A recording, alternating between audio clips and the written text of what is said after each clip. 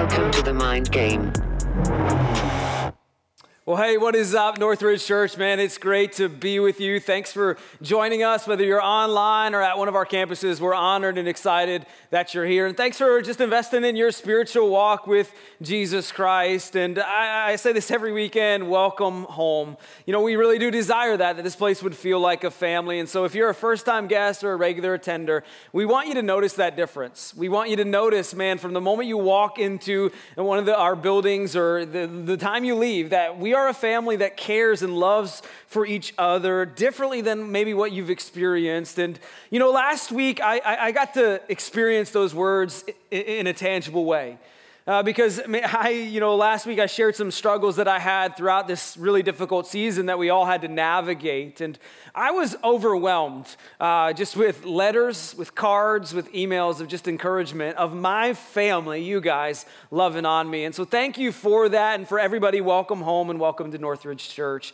If you got your Bibles, we're going to be in 1 Thessalonians chapter 4 and Genesis chapter 39. We're going to be in both of those places today. We're going to start in 1 Thessalonians chapter 4, and then we're going to work our way to Genesis chapter 39. I'd encourage you to follow along, jump into the Northridge Church app. You can take notes, and you'll want to have those notes as you discuss about this stuff in your community group and as God continues to remind you of some of the choices and the things he taught you throughout this week. And so we'll start in 1 Thessalonians chapter 4. The Apostle Paul is speaking to the church in Thessalonica, and here's what he says in verse 3. He says, "It is God's will that you should be sanctified." Now, for a second, let's just pause here, because isn't that what everybody wants to know? What is God's will for my life? I promise you, if you're a follower of Christ, at some point in your life, when you're making a decision, you're going to want to know the answer to that question. What does God want from me? What does God want for me? Like, what is his will in my life in this area or that area, right? We all ask that question. And the Apostle Paul answers it for us. He says, God's will for you as a Christ follower is to be sanctified.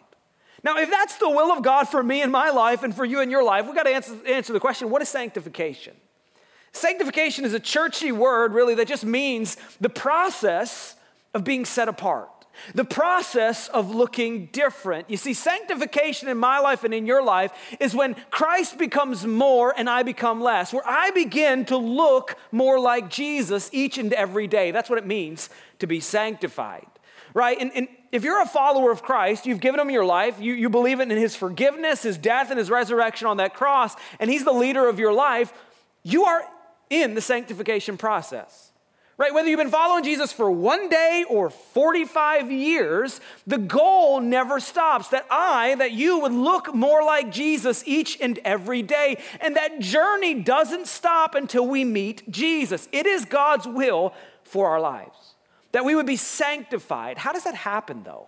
Right, what does sanctification look like? Well, Paul, to a different church in Rome, he says this, it's our theme verse for this series. He says, "Do not conform to the patterns of this world." So that's actually the opposite of sanctification, right? To conform to society's standards, to look like the world. Sanctification is being set apart. So it's not conforming, but Paul says it's actually being transformed, being sanctified. Well, how does that happen? He says, by the renewing of your mind. And that's why we started this series called The Mind Game. That God would renew our minds with the battles that we face regularly, that he would give us a new perspective, that we could be sanctified here so it would change our actions. And so Paul says you are sanctified by the renewing of your minds. So he says it's God's will for that to happen. But he continues, he gives us evidence of the sanctification process. He says it's God's will that you should be sanctified. And here's the evidence of it working. It's taking place, that you should avoid sexual immorality.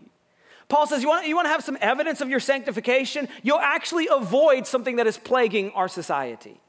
Something that is haunting people every day is this battle against sexual immorality. When you've been sanctified, you avoid that very thing. And so here's the question.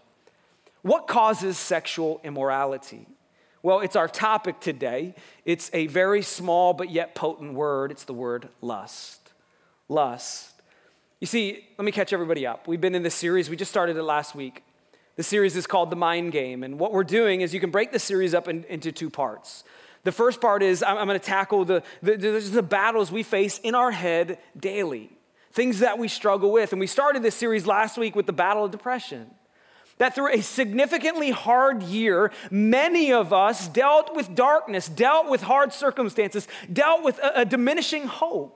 And I'd encourage you, if you didn't listen to that message, just to go back online. It's free. You can watch it, because I've heard from numerous people of how impactful it's been in their lives. And so we started with depression, and today we're going to talk about the battle in our minds with this word called lust. And here's the reality. We all battle with it.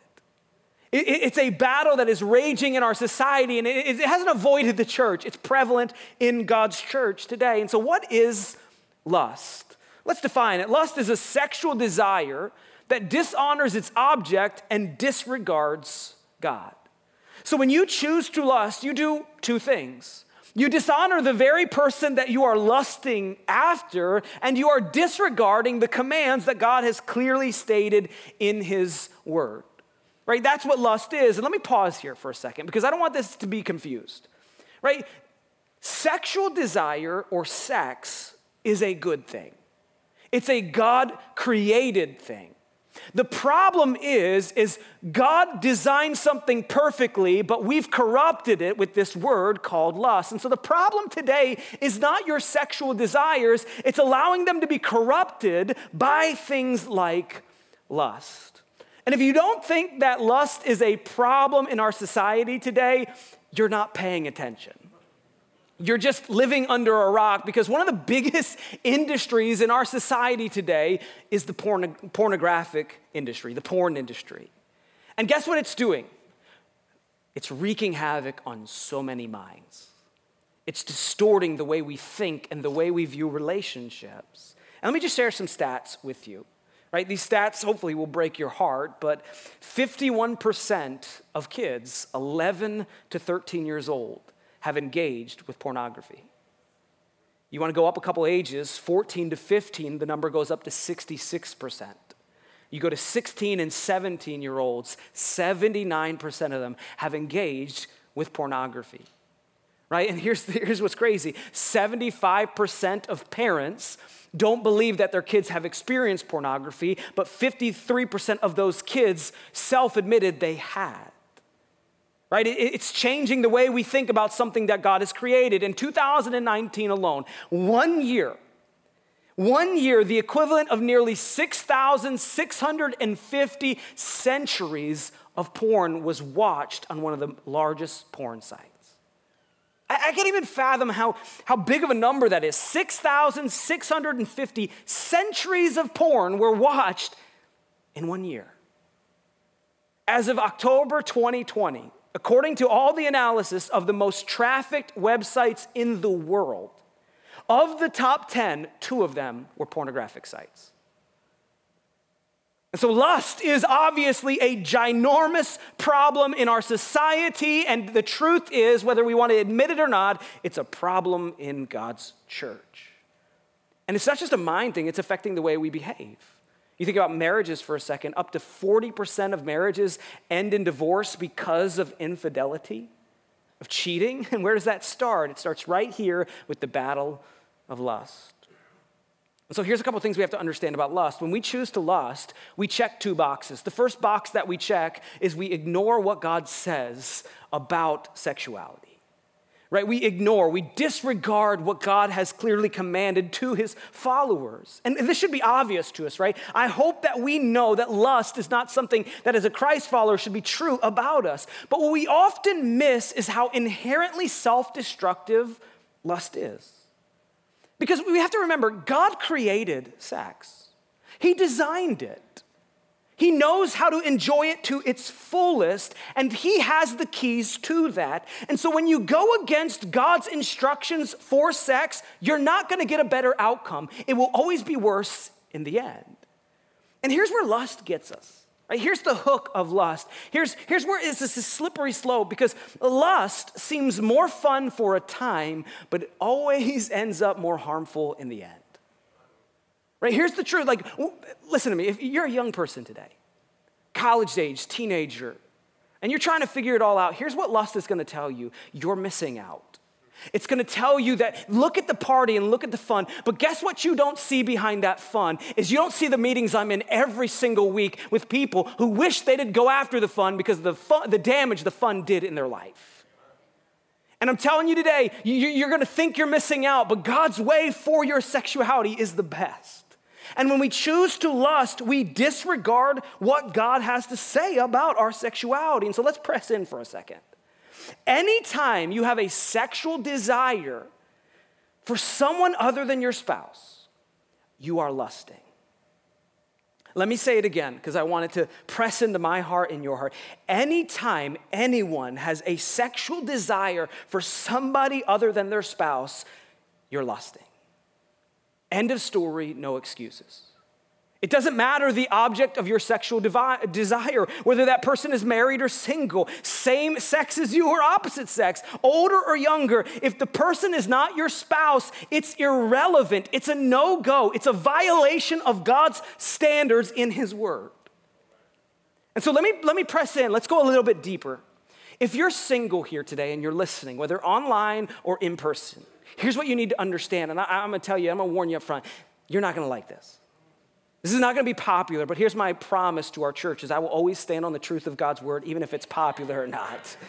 And the truth is, if you're single today, there are 0 acceptable objects of your sexual desire. Right? Until you get married, there are 0 acceptable people that you can express your sexual desire to. That's the way God created it. And if you're married here today, there's only one. And that is your spouse, your husband, or your wife. Anything outside of those bounds, you are disregarding what God has to say, and for some reason you believe you know better than the person who created the very thing you're enjoying. We disregard God. The second box that lust checks is it's self-serving and unloving to the object of your lust. I think in society we have seen over and over again where lust takes people. It crushes people. It dishonors people. And here's why we like lust. Here's why it's such a battle in our minds, because it's inherently selfish. And we, as sinners, are inherently selfish. We think constantly about ourselves, and this is why we like lust. This is why we struggle with it, because it's all about us. It's all about me, myself, my pleasures, and it doesn't really care about the person we're lusting after. It's not concerned. It's actually very dishonoring to that person that we lust after because we see them only as an object to be desired, to be used, and then disregarded. And we're called as Christians to love others, not dishonor them. And so when we choose to lust, we check 2 boxes. We disregard God and we disregard others. And so the Apostle Paul says, you want to know God's will in your life? God's will is that you would be sanctified, that you would be different, that you wouldn't conform to the world, that you wouldn't struggle with the same things the world does, that you'd be sanctified, that Christ would be loud in your life. And the evidence of that is you would avoid sexual immorality. But he continues in verse 4, he says that each of you should learn to control your own body in a way that is holy and honorable, not in passionate lust like the pagans who do not know God. And so here the Apostle Paul makes a clear distinction between 2 types of people. He says there should be a difference between someone who's been sanctified by Christ, that their life should be holy and honorable. It should be different than someone who's running around enraged in lust. And the difference between these 2 types of people is the sanctified person that the Spirit of God is living in should be able to control their own body when it comes to sexual activity. So the question is, how do I control my body? Right? How do I win this? And here's what's interesting, is it's not in the actions of your body, but you start with your mind. Because lust is a battle in your brain before it's ever an action of your body. Lust, the roots of lust actually begin right here rather than the action that you see. Because think about it, before you ever did anything regrettable or stupid, you usually think about it over and over again. You scheme it, you plan it, and the battle begins not with your actions, but in your head. And guess who understood this? Jesus, right? Because in his culture, what was told in the law is you shouldn't commit adultery, right? That was like, don't do the action. But look how Jesus teaches it. He says this in Matthew 5. He says, you have heard it was said, You shall not commit adultery. So everybody said, don't do the action. Don't do the action. The action is bad. But look at Jesus changing the teaching. He says, but I tell you that anyone who looks at a woman lustfully has already committed adultery with her in his heart. See, Jesus changes the standard because he understood that the battle is not with your actions, it's with your mind, because your mind, the battle rages here before anything happens with your actions. Lust is a battle in your brain before it's an action in your body. And so the question that we should ask, if God will, if for my life is to be sanctified, to look different, the question we should be asking as Christ followers is, how can we win the battle with lust? Let's just not pretend like we don't fight it, okay? Like, let's get past that, right? Like, no, I got it all together. No, we don't.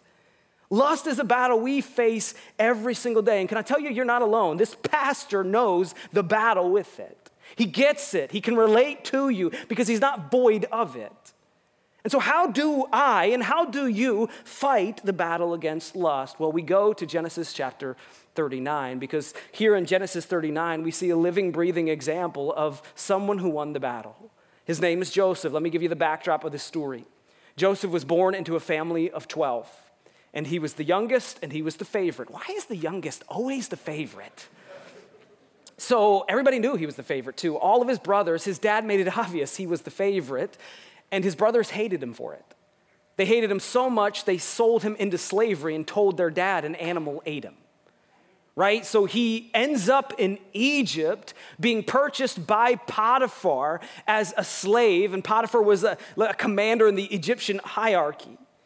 And so he finds himself as a slave, and he begins to experience success, and that success in Joseph's life begins to attract his master's wife, where she wants him, she desires him. And through Joseph's story, I think we're going to see 4 ways that you and I can win the battle with lust the same way Joseph did. And I think the first one is Joseph made the choice before he had to make the choice. I think this is so crucial in our lives. I think you as a man or a woman, you have to decide, who do you want to be? You have to make the choice before you ever get in the battlefield. This is the character that I want. This is the person I want to be. I want to be a godly man or woman. And you have to choose that before you ever get into a circumstances where you're faced with that choice. I believe as we look through Joseph's life, we will see his character was, he made a choice. I want to be a godly man who honors God with my life in every area. And we have to get to that place before we ever face the battle or the temptation where we draw the lines that we're not willing to cross. Where we decide in our minds before the battle begins, this is who I want to be. Right? And so we pick up the story, Genesis 39. It says, now Drew was a well-built and handsome. I know, it's pretty. Why are you guys laughing? Anyway, now Joseph was well built and handsome, and after a while, his master's wife took notice of Joseph and said, come to bed with me. So Joseph is described like every man wishes they were described, right? Well built and handsome. And not only is he well built and handsome, he's that GQ model who is successful. And as he's experiencing success because God is blessing him, it attracts someone. It's his master's wife, and she offers him this invitation, this temptation, come to bed with me. I mean, no one ever wants to be in those shoes, right? And unfortunately for me, I get this circumstance all too well because I've lived it.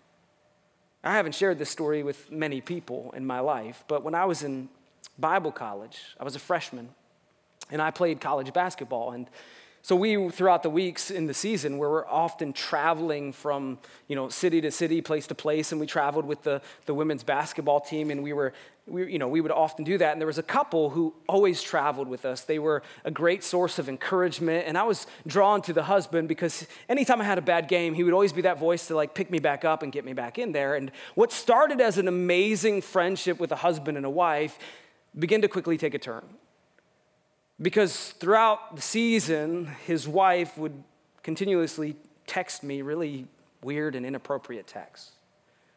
Texts that I didn't really feel comfortable answering. Things that seemed to go across boundaries until one day I understood exactly what it was because she texted me, hey, my husband's gone, I'm alone, and I want you to come over. And man, I was faced with an incredibly hard decision to make. And here's what I believe saved me in that moment. It was when I was 15 and 16 years old. Because when I was a young man, 15 and 16, I made a choice that I wanted to save myself for my future bride. Because I believe that's what God's standard was for my life. And that decision saved my life and my future marriage when I was 20 years old. Where I could look at a woman and say, no, that's not God's best for me, because I made the choice before I ever had to make the choice. And some of us today, we can't just think when we get into the battlefield, we'll be really good at it. You won't be. You will often fail. But if you choose to become a godly man or woman before you ever get to the battlefield, it will benefit you greatly. And I believe Joseph did that. The second thing I think Joseph did to win the battle with lust is he understood that what God wanted for him was better than anything he could dream up for himself. Guys, we have to get here in every area of our life where we understand that what God has in store for us is best. We have to convince ourselves, even as appealing as the world seems, even as drawn as we are, God's way is always best, especially when it comes to our sexuality. Right? We have to believe that. We have to experience it and know when I follow God's trajectory of my life, it always leads me to greener pastures. Right? I love when the world catches up with God. I love it. And when it comes to sexuality, if you read the book Swipe Right, there's a lot of data that points to God's way of sexuality actually being the best. Let me share some of those with you. It says this: those who don't have a background in pornography or sex before marriage, guess what? They have better sex in their marriage. Makes sense. That's the way God designed it to be. Listen to this. Sexually active singles have the most sexual problems. They get the least pleasure out of sex and are more likely to experience depression. Why is that? Because they think their way is better than God's way. And you deal with the repercussions. You don't get a better outcome. It always is worse in the end. Married couples reported to experience the happiest satisfaction with sex in their lives because they're enjoying it in the context God created it to be.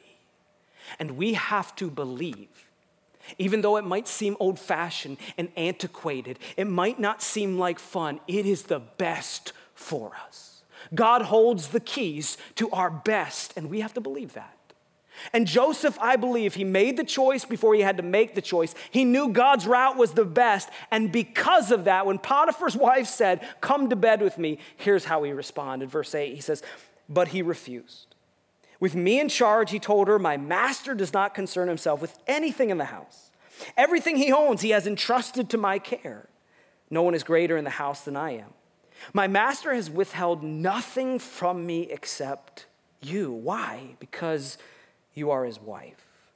How then could I do such a wicked thing and sin against God? Now notice that last line. Joseph says, how could I do such a wicked thing? Not sin against Potiphar, but sin against God. Because sinning against God was bigger to Joseph than anybody's feelings.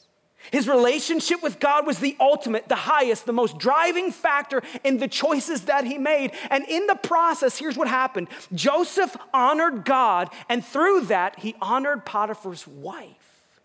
Something that's missing in our society, I think, today is broken, is us honoring women. And here's what's interesting. Joseph didn't give Potiphar's wife what she wanted, but he honored her instead.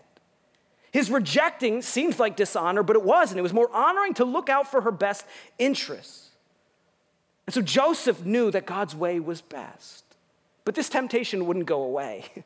This wasn't like a one-time journey for Joseph. And so the next thing he did to win the battle is he removed himself from the situation or the temptation. Right? This is one thing that we have to learn is that temptation comes after us over and over again. And one of the best things we can do with the battle of lust is just remove yourself from the situation. Remove yourself from the temptation. Look what Joseph does. 10, it says, "And though she spoke to Joseph day after day." Day after day, she said, "Joseph, come on. It'll be fun. Joseph, come on. Just come to bed with me." he refused to go to bed with her or even be with her. You see, Joseph realized that this temptation wasn't going away. And so what did he do? He removed it. Right? You can't control other people, but you can control your own actions. Right? Too many of us today, we step into lust and we blame somebody else. But the truth is today, you can control your own actions. And Joseph says, hey, listen, if you're gonna keep coming after me, listen, I just won't be around you. And the problem with many of us is we don't get out of the situation, we flirt with the situation. We like our temptation, right? It feels good. We like the attention. And the problem is if you hang around your temptation long enough, it's gonna bite you where it hurts. And so for many of you, some of you today, you're struggling with pornography, right? I said it, like it's out there. It's a battle that many people face, men and women. And honestly, one of the best things that you can do to win the battle is just don't be alone with your cell phone or your computer.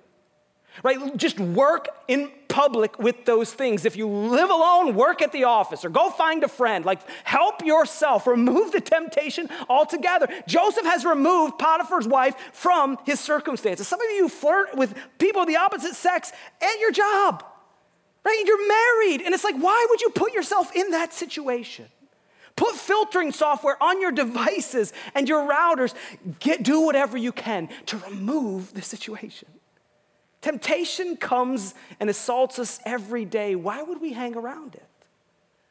Because here's my promise to you. If you flirt with temptation long enough, if you let lust linger, it'll cost you. It'll cost you greatly. Because small leaks sink big ships. Remove yourself from the situation. But here's the reality. Joseph does everything right. Right? He makes the choice before he had to make the choice. He believed God's best. He trusted God's plan for his life. He removed himself from the situation, and yet still he finds himself in a really precarious situation, right? And here's what we do. If you're caught in a bad circumstance, the only thing you do is run. You run from that situation. Look what happens to Joseph. It says, one day he went into the house to attend his duties, and none of the household servants was inside. She caught him by his cloak and said, come to bed with me. But he left his cloak in her hand and he ran out of the house. You see, Joseph did everything right. Right? He did everything right, and yet he still finds himself in a really difficult circumstance. And just because you make all the right choices, hey, you got to give Potiphar's wife a little bit of credit, right? She really worked hard for what she wanted. And so she removes all the repercussions, right? All the servants are gone. Joseph, no one will notice. No one's gonna see. You don't have to worry about anything. Let's just have this moment. Let's have a good time and let's move on. And you notice Joseph doesn't stand up and lecture her, let me tell you something. No, you know what he does? He runs for his life. He gets the heck out of there. He's not tough. He doesn't fight the battle. He just runs from the situation. And man, if you don't remember anything today in your struggle with lust, just remember the word run. Run. I mean, it's literally biblical. 1 Corinthians, the Apostle Paul says, you want to know what you do with sexual immorality? You want to know what you do with lust? You flee from it. You run from it. That's like Greek and Hebrew from sprint. Get the heck out of Dodge. Let's go. And here's the reality. When you find yourself alone with your computer, when you find yourself in a precarious situation with someone you've been flirting with at work and you don't know what to do, let me tell you, you run out of that circumstance. Because maybe the most biblical thing like running will save your marriage. It'll save your future marriage. It will save your kids from having to go from family to family on the weekends. It will save you. Just a simple act of saying, I'm going to get the heck out of here. Can you imagine if Joseph stayed? Can you imagine what his life would look like if he didn't run? How would the story read differently? Here's the problem. Most of us don't flee sexual immorality. We flirt with it. And you flirt with it long enough, you'll regret it. It'll cost you. And man, I don't want that for your life. I want what Paul says. I want you to experience God's will, which is sanctification, where the power of the Holy Spirit living in you makes you look different, where you win the battle with lust. And so I want to offer you three practical things that will help you. Maybe you're here today and you are struggling with lust. Can I tell you don't have to be embarrassed? And can I tell you you're not alone? Right? Part of this series is breaking the stigma that the devil wants you to believe that you're the only person battling what you're battling. Well, can I tell you you're not? And can I tell you this place is a place where it's okay not to be okay? If it's not, I'm the first to leave. So if you're here today and you're battling with lust or pornography or making poor choices with your sexuality, we desperately want to help. And here's 3 ways. Number 1, our counseling team has been working for months on offering you resources, a growth plan to help you overcome this battle. And if you want that, if you just go to iwant.info, you give us your name. There's a banner that says Growth Plan Lust. You'll see up there too, there's a growth plan for depression. If you missed it last week and you need help, you can click on either of those banners or both of those banners, and our counseling team will send you those resources to help you win the battle.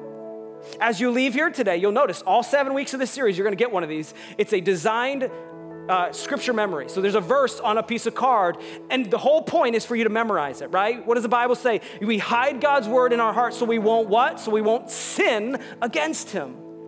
And you know what? Kudos for every one of you. I didn't find a single card out in the lobby last week.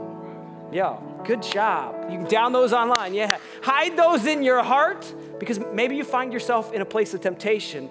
And maybe you run, and while you run, you tell yourself that verse. I will save you. 3rd, we're just started a new trimester of community groups. I don't know what I gotta say. If you're not in a group, what do I have to say to get you in a group? Right, what do I need to do? You tell me. I'll dance on this stage. You got 1 week. I'm gonna be gone for a little bit. But like, hey, you let me know. I just desperately want to surround you with community that will help you love the Lord and walk with him.